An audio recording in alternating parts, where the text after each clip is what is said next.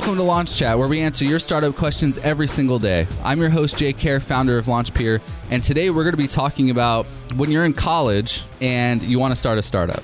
Okay, so Jack from Rhode Island, he's a senior in college right now, and he has a business that he's running kind of on the side. Things are going really well, and he's not sure whether he should stick with it and try to get just a part-time job and work on a startup full-time, or do what most kids do out of college, which is go get a full-time job and work, and then work on your startup on the side instead of getting a part-time job. So today we're going to be talking about the difference between working full-time at a job and then working part-time on your startup, or working full-time on your startup and working part-time on a job.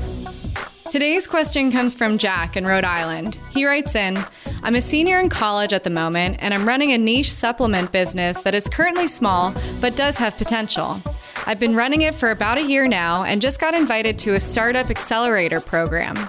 I'm trying to decide between taking a full-time job and working after hours on the startup, or becoming a bartender after school so that I can spend far more hours and energy focused on my current business. What would you do if your eventual goal would be to work on a startup, whether this one or some other idea? Hey, Jack, thanks for your question. Okay, I don't know everything about your situation, so I'm going to talk about this from my point of view. Okay, if I could have gone back and started my company when I had very few obligations, both family obligations and monetary obligations, I would have been working full-time on a startup much sooner. Okay, when I started LaunchPeer, I was married. I'm still married. I was married. I had 2 kids. I still have 2 kids. I don't want to talk in past tense the whole time. My kids were like 3 and 5 at the time, and we had mortgage. We had bills to pay. I was making almost 6 figures, and my wife was making good money, and we left it all behind to start this company. Okay, and that was a huge, huge risk. Okay, we were basically giving up our entire life that we had worked really hard for to start this company that we didn't know would work or not. If I could go back and start my company when I wasn't married, had no kids, I could literally spend all my time working on my startup and working a job, I would have done that instead, okay? Because it's much easier to take risks and take chances, which are a requirement for every startup founder to do. It's much easier to do that when you aren't risking nearly as much as you will later in life. Okay, there's a lot of founders listening to this right now who know what I'm talking about, who have families, have wives or have husbands and have kids and have bills they have to pay and mortgages that they have to pay. And it's a lot harder to build a successful startup when you have real things on the line that you could lose, like your car or your house. Like during the first 2 years of LaunchPeer, I missed our mortgage payment like 3 or 4 times. Our electricity got shut off like 3 times. It was, it wasn't great. But if I didn't have hardly any bills to pay and I could basically support myself with a part-time job and I could spend most of my time working on my startup, I would have done that instead. I didn't know what being an entrepreneur was back then. I didn't even have the choice. So Jack, you already seem like you're in a position where you know what you want. The fact that you said at the end, if your eventual goal is to work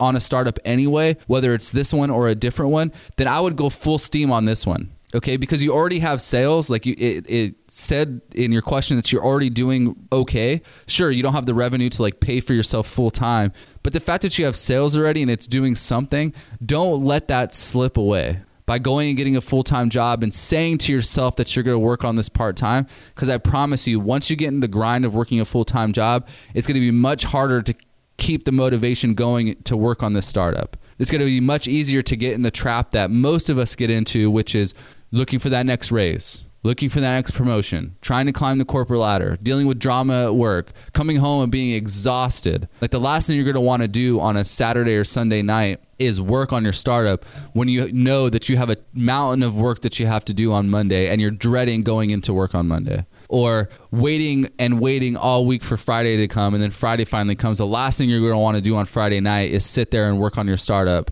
Like you're just going to want to drink and have fun with your friends, which is fine. There's nothing wrong with that. And I'm not saying that you can't do it. A lot of founders do it. I did it. I'm just saying it's harder when you're in that situation to keep the motivation going to work on your startup. It would be much easier if I was working full-time on my startup and I knew that that part-time job I was holding down was to support my ability to have the freedom to work on my startup as much as I wanted to.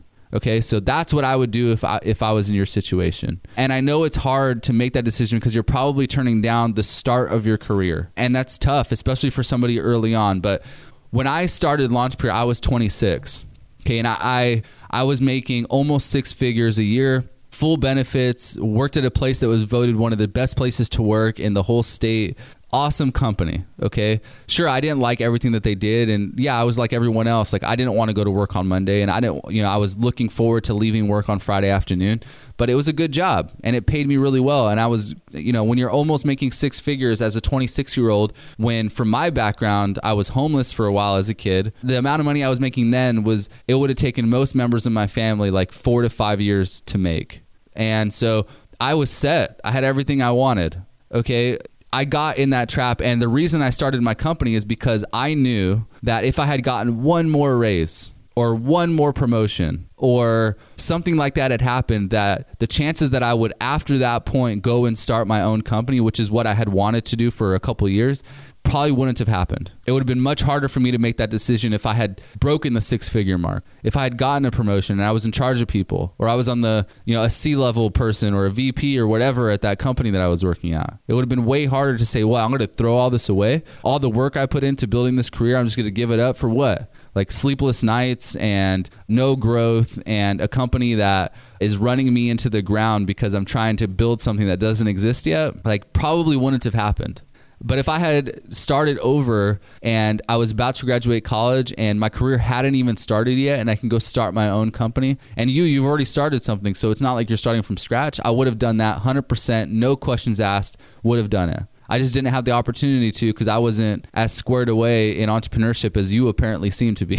So take that for what it's worth. I know it's a hard decision to make, and just don't be afraid to do it. Whatever you do, whether you start your company now or you start your company, you take this full-time job and try to start your company on the side, it's going to be a risk. You just have to make the decision to yourself. Do you want to take the risk now when you have very few obligations, or do you want to take the risk when you have a career on the line? Thanks for listening to this episode of Launch Chat. I have 2 big announcements for you.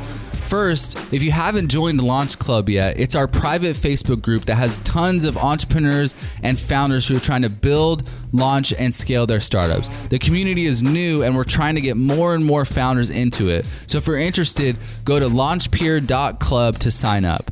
Also, our team's writing a book, and it's almost done. We hope to ship the book out in November. If you're interested, go to launchrecipes.com, where we're profiling 40 of the biggest startups of the 21st century and really documenting how they went from 0 to 1 customer, 1 to 10 customers, and the exact tactics they used to do that. So if you want to claim your free book, go to launchrecipes.com.